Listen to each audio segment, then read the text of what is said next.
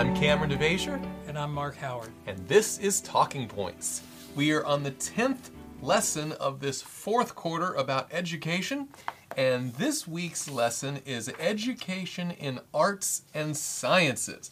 Pastor Howard, I'm going to tell you, there's a lot to cover in this particular week's lesson. So I am personally kind of tickled about this one. I love the discussion we're going to dive into here. I'm looking forward to it, and I think that every Sabbath school class is going to be fantastic this week. I'm already confident of it. So there it is. But why don't we talk about the overarching view? What are we looking at this week? Well, the lesson really is going to consider the arts and sciences from the Christian perspective and worldview. When you talk about education, education, especially in the sciences, not necessarily arts, higher education, what have you, but the sciences, that is the core of education, in the minds of many. And science is often viewed as contrary to a biblical faith, which I think is part of the reason this excites you. Is it because, does. That that's far from the case. So education in arts and sciences almost sounds contrary to a Christian worldview. So that's what we're looking at, is arts and sciences from that Christian perspective and worldview. Yeah. And so we have 3 talking points we've drawn out this week. The first talking point is this: the arts and sciences are pulpits for worldviews. And we'll explain what that means in just a moment. Okay. The arts and sciences are pulpits for worldviews.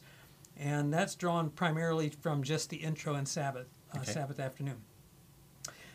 Point number 2, God is the author of art and science. Yes. And actually, I've drawn that from Sunday, Monday, Tuesday, Thursday, and Friday. I like that. There's one point from Sabbath, and then Sabbath, Sunday, Monday, Tuesday. It's just, yeah. And you'll see why as we go through this. And then the final talking point, number 3, is the Bible must be allowed to educate our love for art and our confidence in science. So those are our talking points this week. Okay. Well, like I said, this is going to be an exciting study. I'm particularly looking forward to this one because sometimes I believe that people look at, well, you have to study science, like there's a separate science curriculum, and then there's all the Bible stuff, though this lesson does an excellent job of bringing in the not just overlap, but the intrinsically tied together nature of art and science and Scripture. It's a beautiful thing. But before we study anything from God's Word, we need to begin with a word of prayer, so let's bow our heads. Heavenly Father, thank you so much for this particular topic. Thank you for being the author of all things in your created world, whether they're science or art or Scripture itself and the great plan of redemption. Help us now to see how these things are so closely intertwined, and help us to not only appreciate art and science in an objective sense, but, Lord, to particularly see it from your perspective. Help us to be taught of you, for we pray it in Jesus' name. Amen. Amen. Okay, number 1. The arts and science are pulpits for worldviews. What does it mean that art and science are pulpits? Well, it's interesting because I've did a little research into this. We've heard the expressions, probably both expressions, art imitates life and life imitates art, like the chicken and the egg thing. And I was like, which one, what?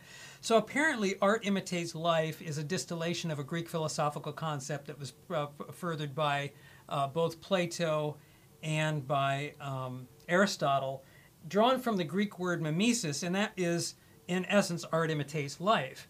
But it was Oscar Wilde, probably among others, poet and playwright Oscar Wilde, countered that life imitates art far more than art imitates life. And his point was that artists use art to express their worldview. Right, so it's not just life in general, but their specific view of the life. Right. And that then in turn affects those who partake of it. An example that was given in a Wikipedia article called Life Imitating Art is it says, what is found in life and nature is not what is really there, but is that which artists have taught people to find there through art. As in an example posted or posited by Wilde, although there has been fog in London for centuries, one notices the beauty and wonder of the fog because poets and painters have taught the loveliness of such effects.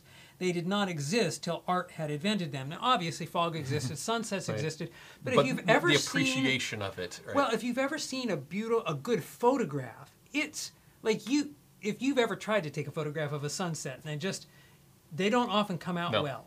A photographer, a good photographer, can make it come out in some ways, and don't misunderstand me here, but in some ways better than the sunset itself, because it's he uses lighting to his advantage, or makes the rain look like, you don't want to be caught in the rain, but a picture of it can be awesome. Looks like so inviting. I want to go in that rain. The picture of London in the fog in London. Oh, I don't want to drive in it, but to see a picture. So, that's just one example of how art can almost paint a romantic view of some kind of thing, and then it instills that in your mind. And in the same way, there are expressions. There are we talked about a little bit, and I don't know if this ties to art, media of some sort, or something else. But why does the man get down on one knee to propose to a woman? Now, I don't know where its origins are, but as a young man, I saw it in movies and TV, and I thought that's what you do. That's what you do, yeah. So, again, the idea of art imitating life, and science can work in much the same way. Don't think that an artist doesn't have an objective to teach. And don't think that scientists don't sometimes have that same objective that also can ruin their objectivity. Okay. We'll talk about that as we go. But the idea that arts and sciences act as a pulpit, and it may not be like, oh, all artists are sitting there thinking like, oh, I'm going to instill this and that. They may not be consciously thinking, but how they express themselves is a manifestation of their perspective on culture or society or life or nature or whatever. And the same is true in science. It seems like, it's so stripped of any kind of foreign influence. It's got to be just objective reality, when the truth of the matter is we're all looking at something and saying something about it, and it expresses a worldview in so doing. That's right. So our point there with key point number one, talking point number one, is the point is that people use arts and sciences as avenues to promote the worldview they've adopted. Yes. Okay? And that needs to be understood, because if you understand that, then as a Christian, we want to make sure that whatever we're incorporating or imbibing in arts and sciences is in line with the Christian worldview and not another worldview. Because the Lord has a worldview, and the Christian should have that worldview, and as Christians we should be responsible for magnifying that and seeing it as the Lord wants us to see it. That's right. Which leads us into talking point number two. God is the author of art and science, of all art and science. God is the author of it. Whew, that's a big statement. God is the author of all art and science. Yes. Let's break this one, because people say like, there's a lot of science out there that doesn't accord with the biblical faith. There's a lot of art that we wouldn't want to show our children. So how can you say that God is what do we mean? Yeah, okay. Yeah, no, I wouldn't say God is the author of some of the pictures today and what have you. So we'll explain as we go. Yeah. First of all, let's talk about science or knowledge. Right. Now, this is interesting. The lesson brings out on Tuesday the passage in 1 Timothy 6, verse 20, where Paul warns Timothy about what is falsely called knowledge.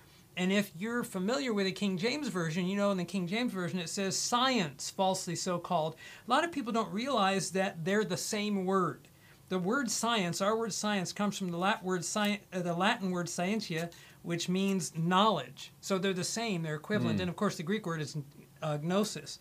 And those, so when it's talking about what is falsely called knowledge, God is saying there's a false science. Not all that claims to be science is true. And this kind of, let me explain a little bit. Okay. I looked up in Wikipedia under the scientific method, just so that, and we'll build on this. The scientific method, according to the Wikipedia article, the scientific method, is an empirical method of acquiring knowledge.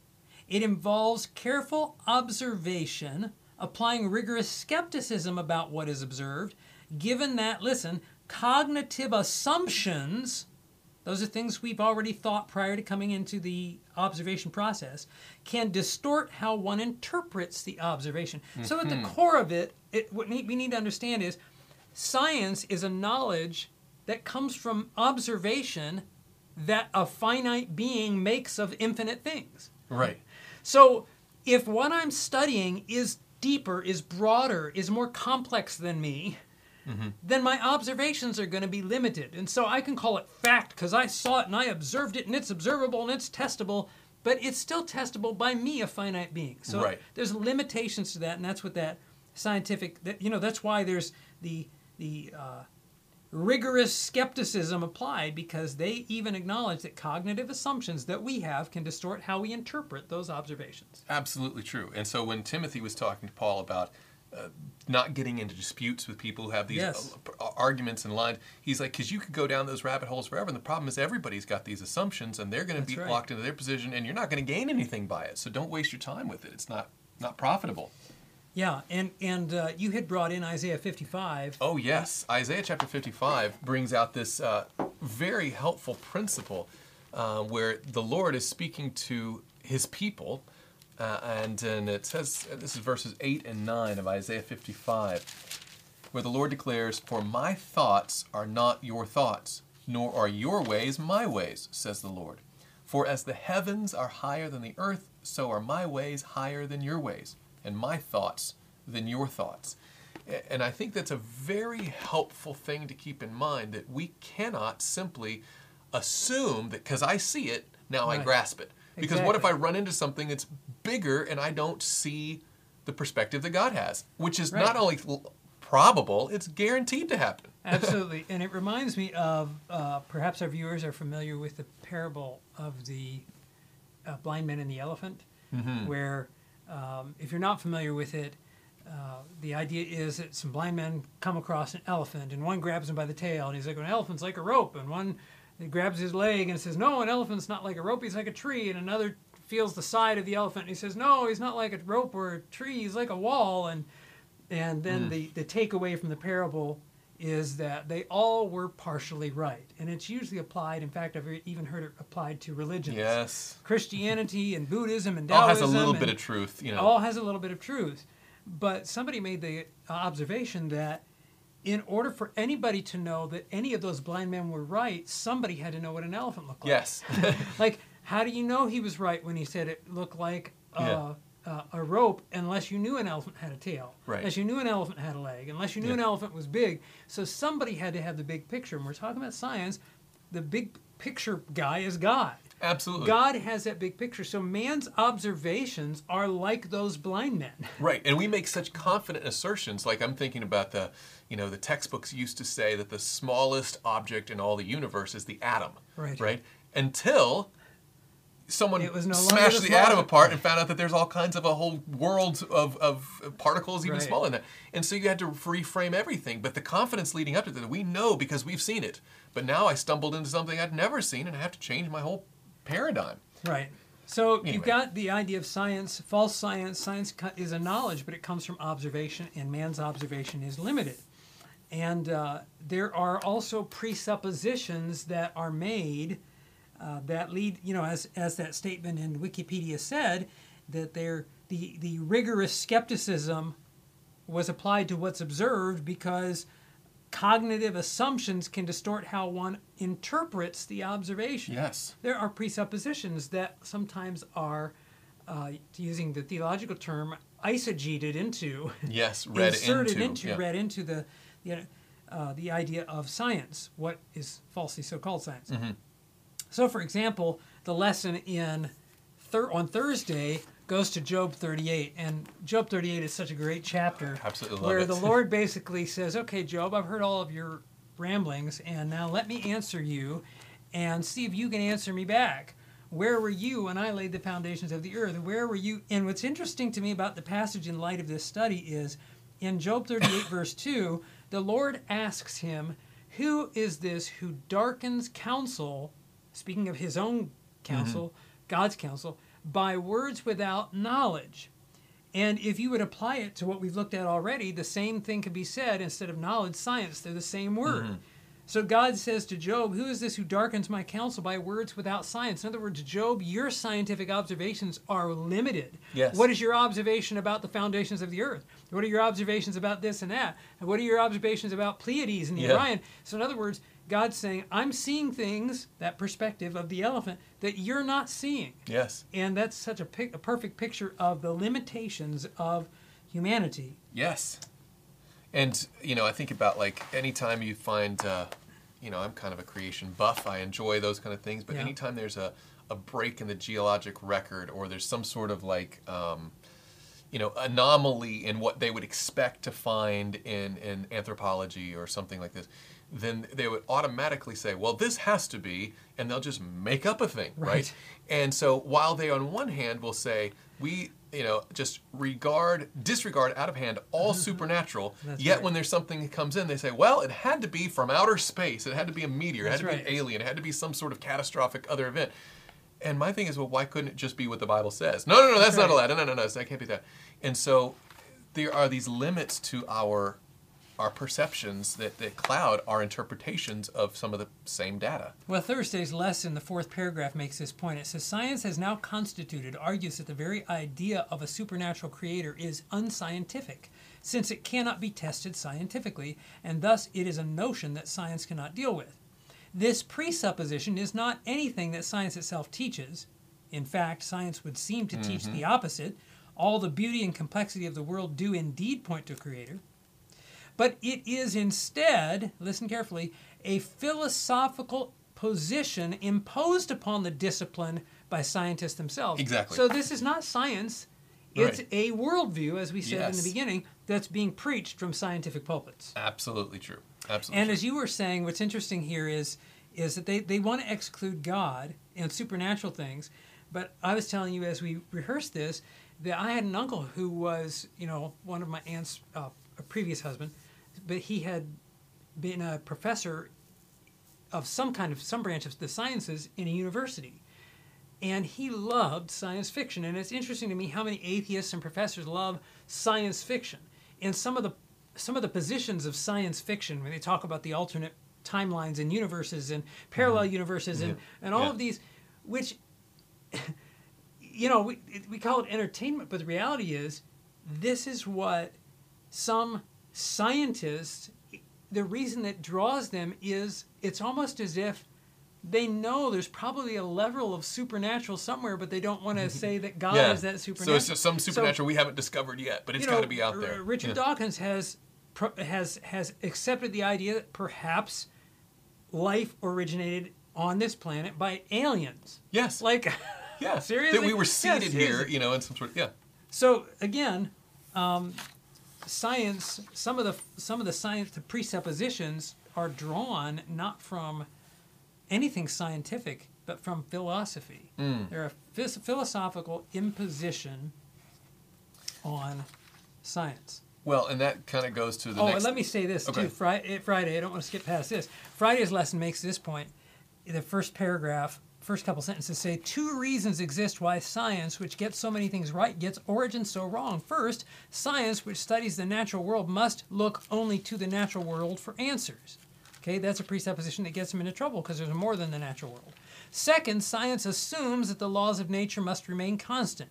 Well, that's not true either. They assume that there's always been the same rate of decay and what have you. They don't factor in, for example, a worldwide flood and what that would have done to everything. And so those are 2 reasons, that presuppositions that are going to lead to false conclusions.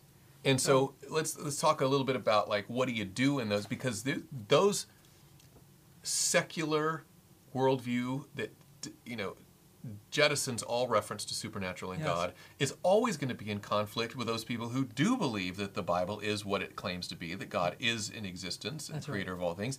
And so I think of in 1 Timothy chapter 6, verse 20, where Paul says, O Timothy, guard what was committed to your trust, avoiding the profane and idle babblings and contradictions of what is falsely called knowledge or science falsely called. That's interesting. So he connects with that false science, idle babblings, and contradictions. Right, and it kind of seems to me like he's saying, don't engage them and win them. He's like, look, you're not going to win them.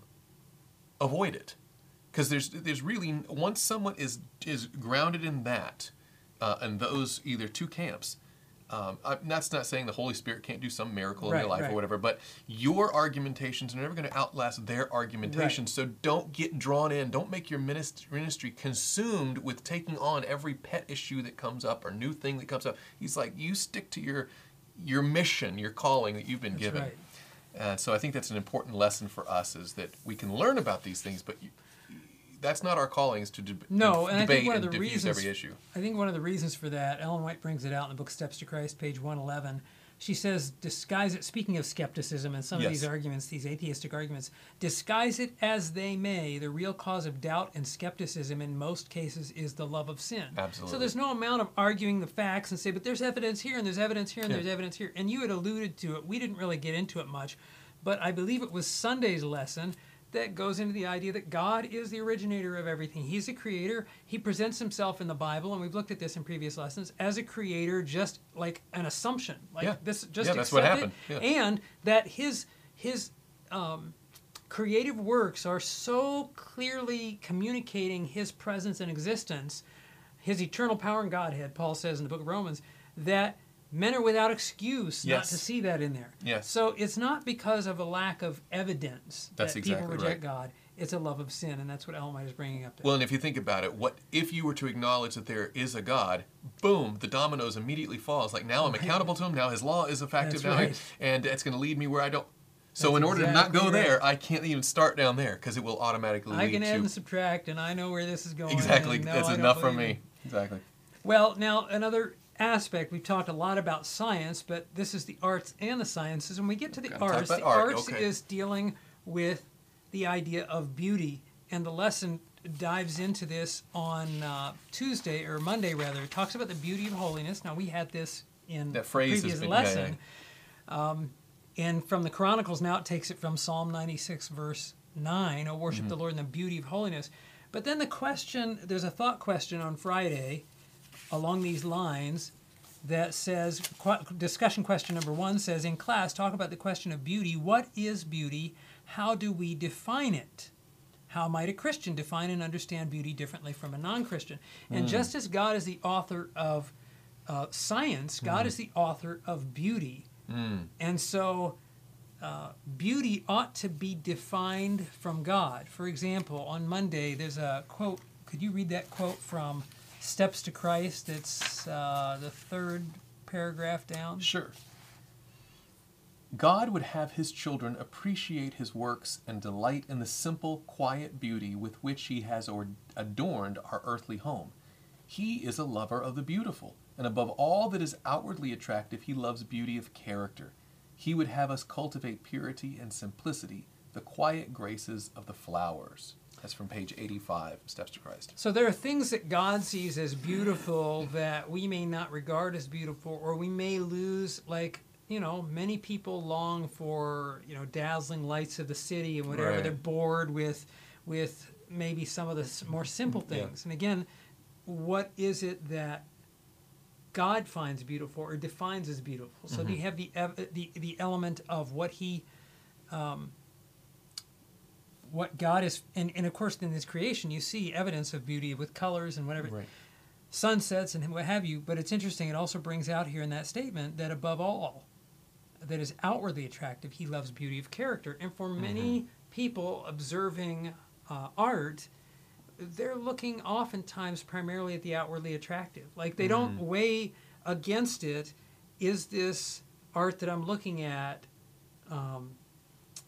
in harmony with the character of God? Right. Is it uplifting Is it towards uplifting? that Is it aim? pure? Yeah. Is it Yeah. holy? Is it true? Is it just? Is Yeah. it right? Philippians 4, Yeah, the test, right. verse 8. So in the lesson goes to Genesis 3, for example, 3 verse 6, where the tree of knowledge was beautiful, but it wasn't, I mean, to behold, Yeah. but that wasn't the essence of true beauty. So I put in the lesson the note that there's more to beauty than meets the eye. There's more than just outward. There is the inward quality of what makes things beautiful. And so art as well ought to be, the beauty of art ought to be determined and filtered through the Bible, which takes us to our I was third. to say that it's a really nice transition to the third talking point there, where the Bible must be allowed to educate our love for art and our confidence in science.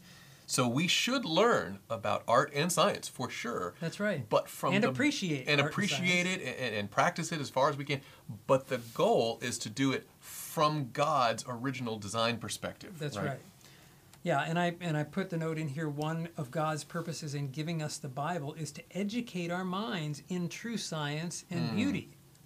God will give us that.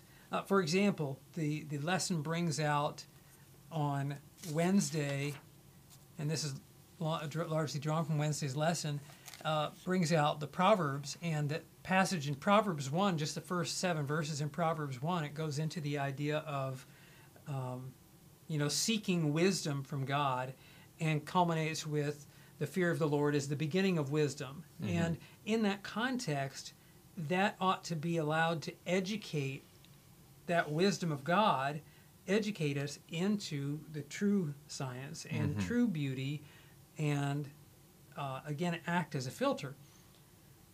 And one of the things that I had noticed in the lesson as I went through it is that history bears out the impact of the Word on both the arts and the sciences. Mm. There was a period of history called the Dark Ages, yes. where the Bible was withheld from people. And in fact, people have argued since. There's an argument that goes on.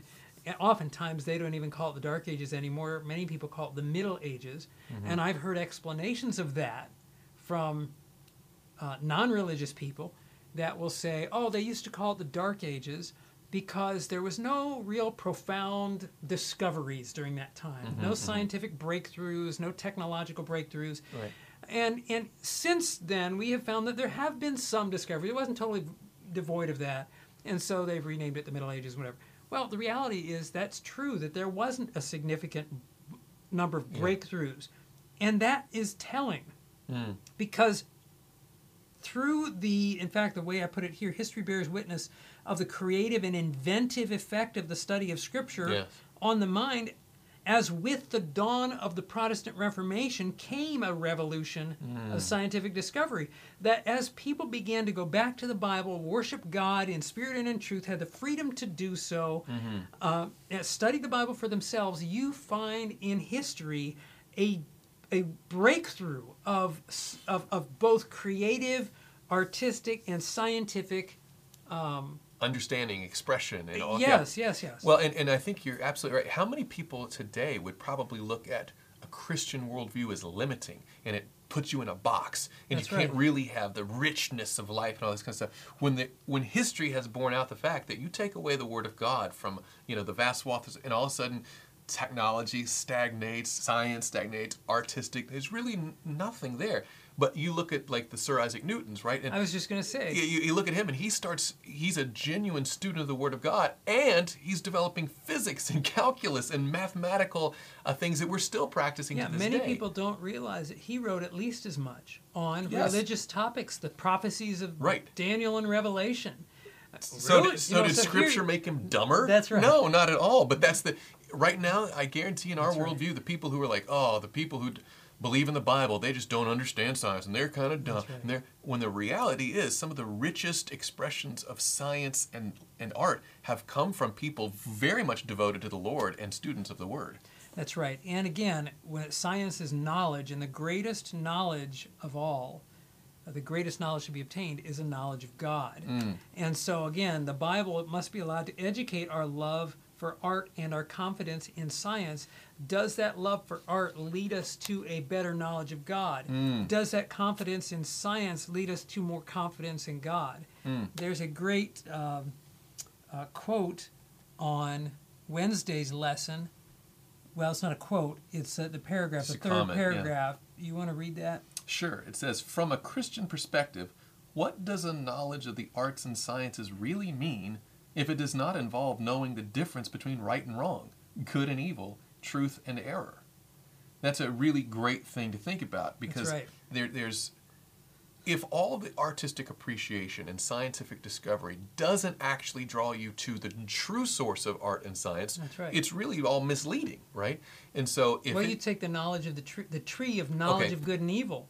That was a knowledge God did not expect his children to have. Not all knowledge is essential knowledge or beneficial knowledge. Oof, so true. And I've ever heard people say like, how do you know about something? I can't know till you try it. And the Lord say like, no, there's some stuff I know that you don't, and I'm telling you, you stick to the script and you're going to be better off. Yeah. And I think about that with prison too. It's like, well, I've never been there, but I know enough that I don't want to go.